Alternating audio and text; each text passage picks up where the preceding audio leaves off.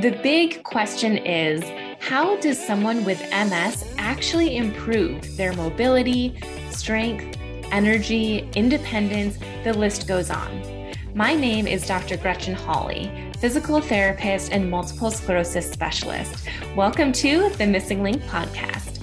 Tune in as I share the top strategies and exercises to help you gain control over your life with MS, using research-driven insights and advice from top industry experts. Whether you're newly diagnosed or have had MS for over 30 years, whether you have relapsing MS or progressive MS, this podcast is for you. You're sure to feel empowered and inspired after each episode. Ready? Let's dive in. Welcome back to our Missing Link podcast. Today, I have a very special guest with me, Dr. Marwa Kaisey. Dr. Kaisey is a board-certified neurologist and an assistant professor in the Department of Neurology at Cedars-Sinai Medical Center. Her clinical practice focuses on care of people with MS and other neuroimmune conditions.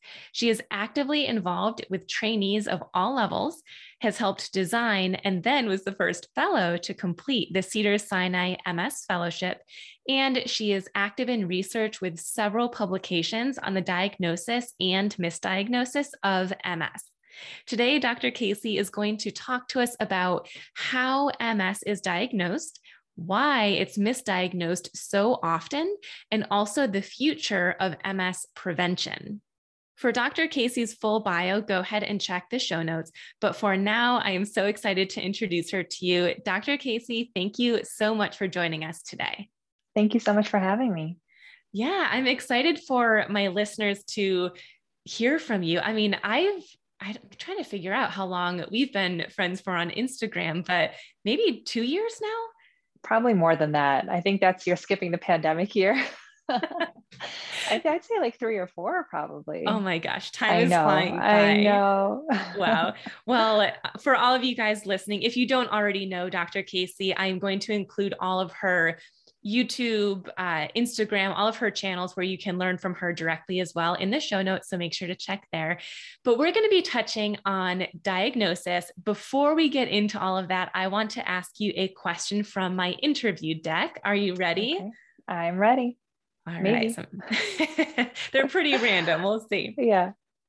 All right. Your question is, if you could hire any wedding singer, who would you choose and what song? Oh, that's so good. Oh, I love that question. I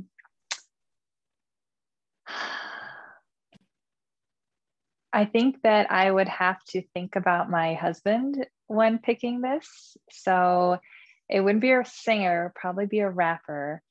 And he is obsessed with Jack Harlow right now, who's amazing. He's been a huge fan of his for long before Jack was super famous like he is now. We actually tried to hire him for his birthday a couple of years ago. That's how Wow. That's how early he was on his stuff. He's really good. But I think that I would hire Lil Dicky, who's one of his other favorites.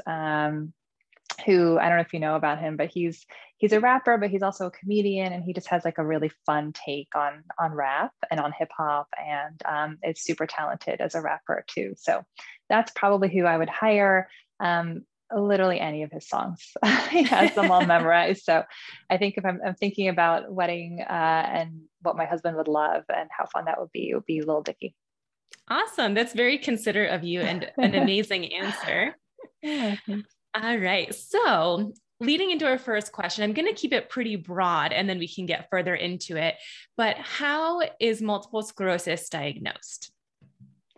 So it's not a simple answer to that question. I wish it was. This is something I'm working on, is on making it straightforward, but it's definitely not like a pregnancy test when I can have you pee on a stick and say, yes, you have it, or no, you don't. It is a pretty long list of diagnostic criteria where a doctor has to basically go and check off every box to get a person to a diagnosis. And those criteria fall into 3 big categories.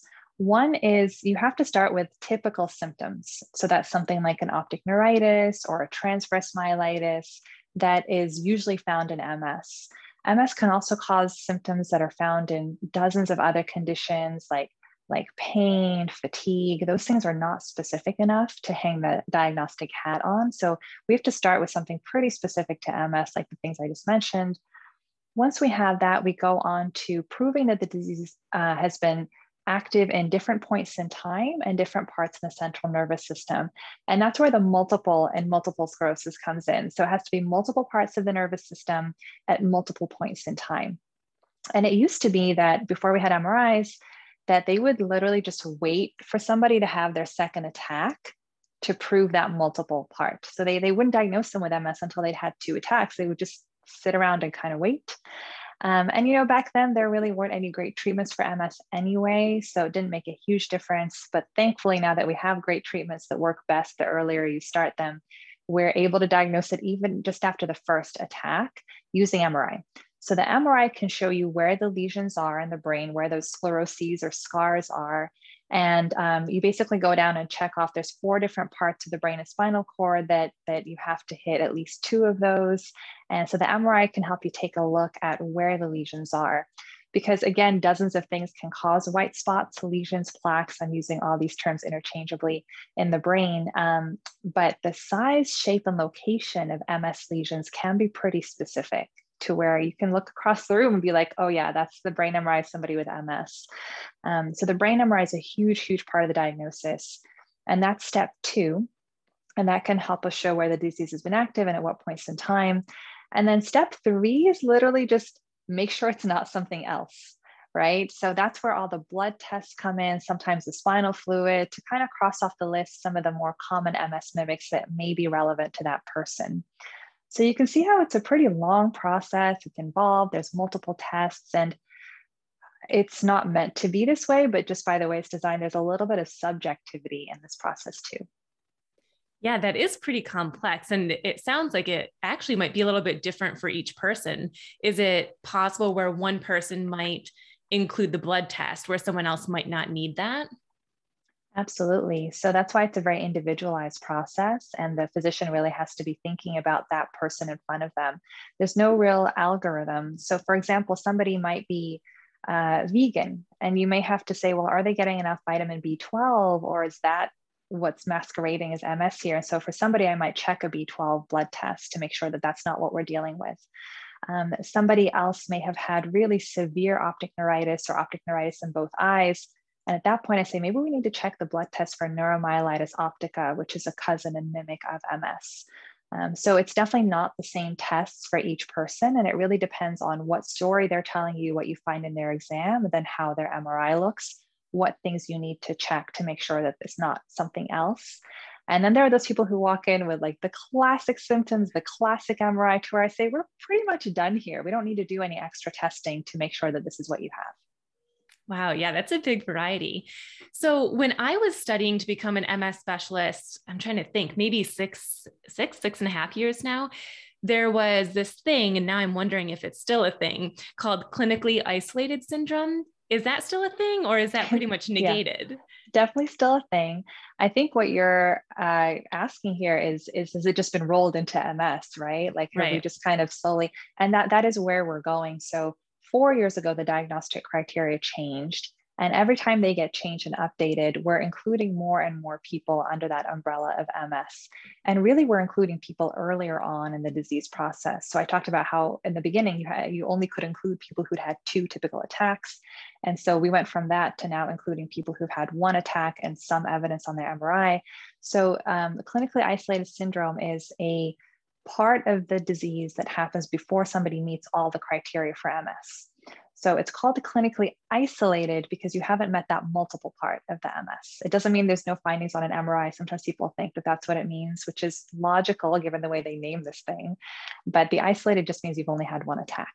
And what we're doing with each iteration of the McDonald criteria, which are the diagnostic criteria, is finding new ways to prove somebody has those multiple lesions in time and space after their first clinical attack.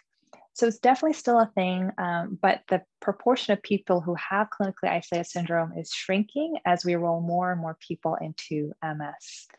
The other thing that's changed is that it's become less important to define where people are, because a lot of our therapeutics for MS are now approved for people with a clinically isolated syndrome too.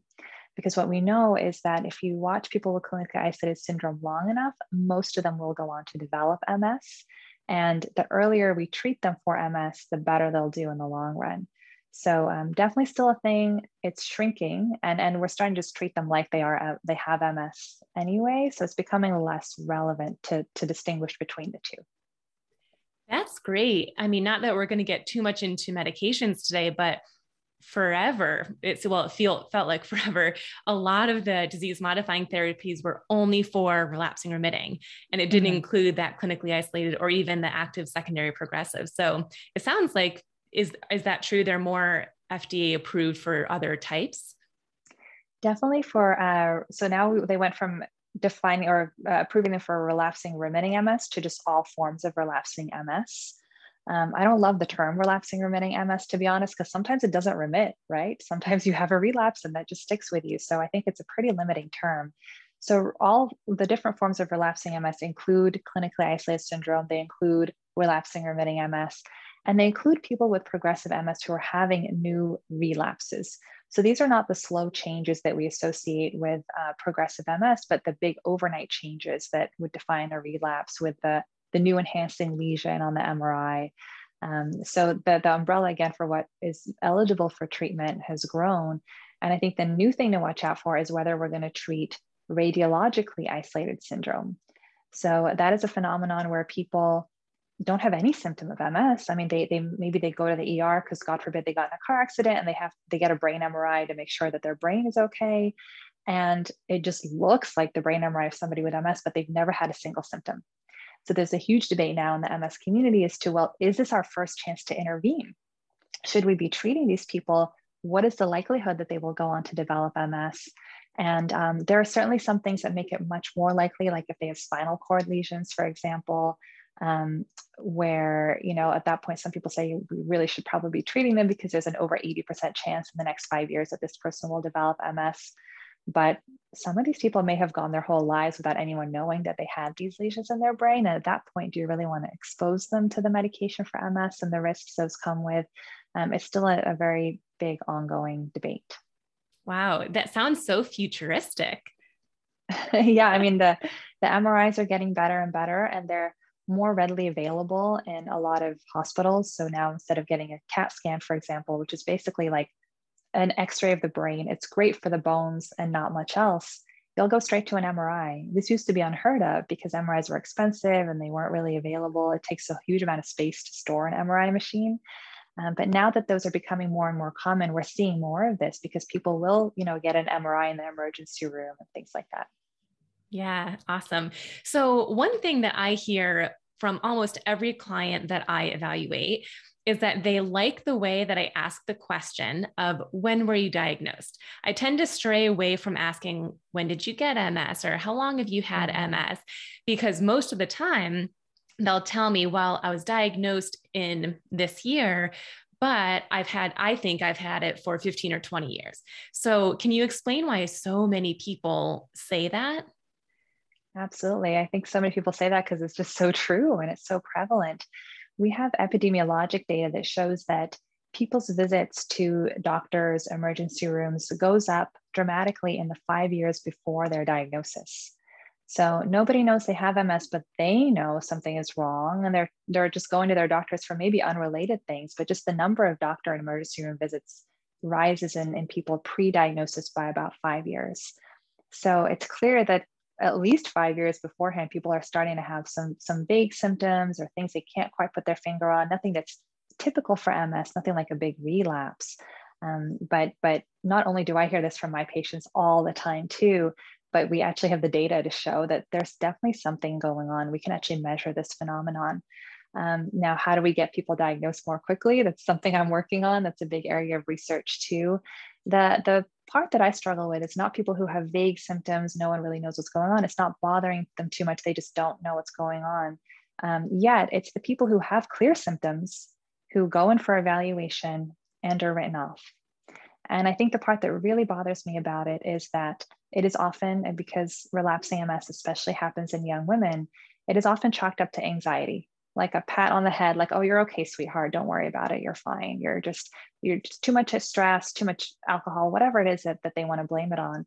And I do see this sometimes, and I do believe it happens more in women of color too.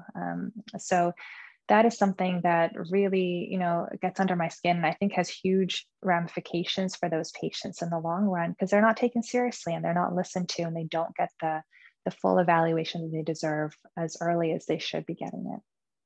Yeah, the later you're diagnosed, the later you're theoretically going to start any type of treatment, whether someone chooses a disease modifying therapy or holistic or a combination of both. So earlier diagnosis is clearly the better option here. Now, you mentioned a few already, but what are some other diseases that might mimic MS and therefore may cause a misdiagnosis? Because that seems to be pretty common. Yeah, I get this question a lot. So I did a study 4 years ago where I looked at all the new patients coming into two independent MS clinics. One was UCLA and one was Cedars-Sinai. And these were new patients. They were coming in not for evaluation of their diagnosis. They'd already been diagnosed. Most of them were on disease modifying therapy.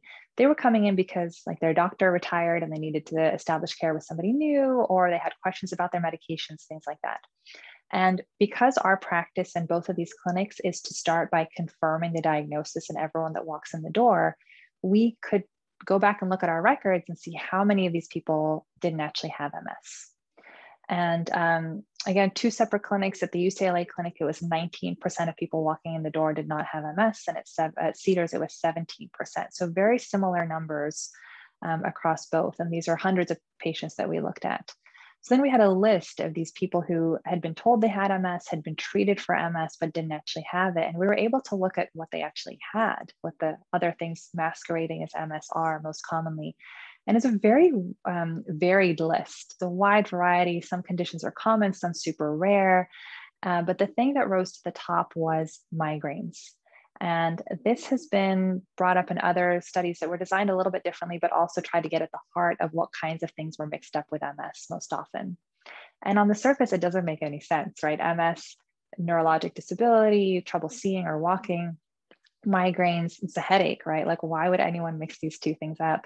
But if we go below the surface a little bit, it does start to come together in that one, the type of people that start getting migraines are young women in their 20s, usually 20s, 30s. Biggest population, certainly anyone can have them, but that's the most common. And same with MS, right? Young women in their 20s, 30s, the most common type of person to get MS. And then the symptoms, migraines aren't just headaches. They can come with focal neurologic symptoms, including tingling, numbness, sometimes weakness, sometimes even trouble speaking. There's a famous video of a sports anchor, a young woman who was on TV giving a live broadcast, and she suddenly starts slurring her words and can't speak properly. And I think on YouTube, it's like labeled, oh, this person's having a stroke, but she's having a migraine. You can see it in real time. It's really fascinating. So migraines can cause all sorts of other neurologic symptoms outside of the headache and the pain. As can MS, right? Focal neurologic symptoms.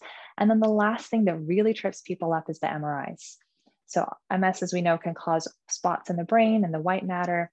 So can migraines. Now, if you look at the spots, it's usually not too hard to tell the difference. Migraine spots tend to be a little bit smaller in the kind of middle part of the brain, where MS lesions tend to be bigger and either on the outside or the deeper part of the brain. But sometimes it's not so easy to tell the difference. So because of the demographics, like the population that gets it, the symptoms and the MRI changes, migraine is the most common thing that gets mixed up with MS. Wow, that's fascinating. So do you have any advice for someone who might be feeling some symptoms of MS and they think maybe this is an option, maybe this is something that I have, but they don't currently have a diagnosis? So I would recommend speaking with your primary care physician first, because there are things like thyroid disease, migraines, B12 deficiency that they may want to check. And really the symptoms of MS are so varied, it's hard for me to give one answer, right? It kind of depends which of the symptoms that person is experiencing. But I would start with a primary care physician or a neurologist, a general neurologist who can do a good evaluation, do a good neuro exam, pick up any deficits, and potentially order an MRI if they think it's warranted. And then what about for someone who does have a diagnosis, but they think it's incorrect? would they follow those same steps, or is there something different that they should do? This one's a little bit different. So you first want to start by speaking with whoever is managing your MS. So whether it's your MS neurologist or your general neurologist, and just ask them towards the beginning of the visit, hopefully, so they have time to actually address it, not as their hand is on the door about to leave, because this is a very serious question. It's a very heavy question, right? Yes. And just say, hey, how sure are we that I have MS? Are there any things that give you pause about my diagnosis? And do you think there's any role for further testing? And you can mention what the other thing is that you think you have. Usually people don't think they have MS. They might think that there's something else they're worried about. And this happens sometimes with my patients, and they'll say, I'm really worried about, usually it's a rare genetic condition. I can say, well, no, because XYZ. I may pull up brain MRIs on the internet of people who have that condition and show them their brain MRI and just show them how they have, nothing close to that. And then they're really reassured, and they can, feel better that they don't have that thing that's been eating away at them, right? That they've been kind of ruminating about. So usually it's a very positive discussion that I can just make them feel better that they don't have that thing they're worried about. And sometimes I'll say, I don't know. I think you have MS based on XYZ. Here are the diagnostic criteria. Let's take a look at them and how your symptoms and your MRIs fit or don't fit. But this is the best thing that I can summarize for now is the diagnosis. We've done these tests to rule out X, Y, and Z. Maybe we can do these tests, or honestly, sometimes time is one of our best tools, right? We get more clues as time goes on. So I can say, I think you have MS, but you're right. I'm not 100% sure. Here are the things I'm looking out for with your new MRIs or new symptoms. This is why I examine this part of your exam every single time you come in. So I think it's perfectly fine to ask. And it usually opens up to a very fruitful discussion in my experience. Especially if you do it again early towards the beginning of the visit and not right at the end. The different problem then becomes, though, if that doctor doesn't just brushes you off, right? So maybe they're busy and there's a lot else to talk about with that visit with your MS, and they're worried about your medication or this new symptom that you came in with. So if that happens, maybe suggesting that you schedule a different time to talk to them about this specific concern, come back another day for a different visit. If you're still not getting anything, it may be time to go for a second opinion. And if that's your goal, I would recommend going on the National MS Society's website, because they have a nice database of MS specialty physicians or people who are interested in MS specifically and are trained in that. And especially in the pandemic, this has gotten a little bit easier because more and more people are offering video visits, virtual visits. So if you were too far away to drive to a center in the past, it's still worth reconsidering this and looking to see and calling them and say, hey, are you offering any virtual consultations at this time? Yeah, I was going to say, I thought it was great that you pointed out to mention it in the very beginning, because there is so much to talk about during those visits, especially because you typically only will see the client twice a year. So I like the point of mention it first, and then also maybe getting a second opinion if you are working with a neurologist who does tend to maybe put their own priorities over yours as the patient. Well, their priorities are for you too, but we totally sometimes have a different agenda for sure. So I'll even put it this way, like I'll go through, like here are all the things we checked your labs, and then I'll say, okay, that's my to-do list. What's on your to-do list for this visit? So I'll just put it out there as like, we may have completely different agendas. It's all for the same goal at the end of the day and taking the best care of that person. But yeah, they may have something they've been worried about that I haven't addressed yet. So on the same note, taking a list of your questions or your to-dos for that visit to your appointment, and again, mentioning them early on in the visit, make sure the doctor knows that you have that list so they can make sure to get to it, in addition to all the things that they're probably doing to keep you safe and well taken care of. Yeah, that's great. I love that, having a list when you go in and then comparing, because you're right. There might be something that your neurologist wants to talk about that you didn't think of. So that's great. Right. My final question for you today is, do you have any advice for someone who is newly diagnosed? Yeah, and I'm sorry if you can hear my baby crying in the background. I'm working from home. So I have, so advice for someone who's newly diagnosed. Oh my gosh, so much. One, this is very, very hard. If you think this is hard, you are right. You are not alone in thinking that. This is usually as hard as it gets, at least for many, many years, this first process, right? Getting the diagnosis. No one ever expects to be diagnosed with a chronic neurodegenerative incurable disease, right? If we're going to use all the horrible words associated with MS, which is usually the horrible stuff is what comes up when you're new to it and you don't know what to expect and you Google it, God forbid. It is hard. It is a very difficult time. A lot of my patients have a lot of anxiety come to the surface, depression around that time, but it gets better. It may take time, weeks, months, even a full year. I tell patients to give themselves a full year to really wrap their mind around what just happened. And it's stressful because you have to come to terms with the diagnosis. You also have to figure out how you're going to treat this thing, how are you going to fight back, which can be very overwhelming. We have over 24 treatments these days, but that's an intimidating number to look at from the patient's perspective. So give yourself a break is my biggest advice. However much grace you can show yourself in this time, it's okay to feel overwhelmed. It's okay to feel stressed and anxious. And just know that it will get better and that eventually, hopefully, that horrible place of your neurologist's office where all the bad things happen is just going to be like an errand you have to run. So I got to go to the neurologist visit, then I got to go to the grocery store to pick up whatever. It becomes more routine, and that being diagnosed in 2021, almost 2022, is not the same as being diagnosed in 2001. It's not even the same as 2011, to be honest. Like my favorite MS medications have come out in the last few years, the ones I use the most. So don't Google. This is exactly why I'm developing a new course for people who are newly diagnosed, because it's a ton of info to take in. And I have very little time with them. And the time I do have with them, I don't know if they hear anything because it's so, big to be told you have MS that any of us, I think, would be a little bit deer in the headlights. And so I'm developing a course that kind of lays it all out for them, how we diagnose, how we treat, to kind of supplement for all the time I can't spend in the clinic with them, the many hours that I would really just want to sit with that person and answer all their questions from start to finish. So be kind to yourself. Get some good, reliable information. Ask your doctor if there are any resources. The National MS Society is a good one. There's a couple of docs on YouTube, Dr. Boster, Dr. Beaver, myself now. And then this new course that I'm developing to fill this gap, because there really isn't a lot out there. But try not to Google. Try not to compare yourself to people who were diagnosed before you, because they were diagnosed in a very different time with different options. And do have an eye towards how you're going to fight back, what treatments you're going to use to try to stop this thing from causing any more damage. Because our biggest tool at this point is prevention, right? We don't have a lot that can turn back the clock. We have some things. Physical therapy is the biggest one that comes to mind, right?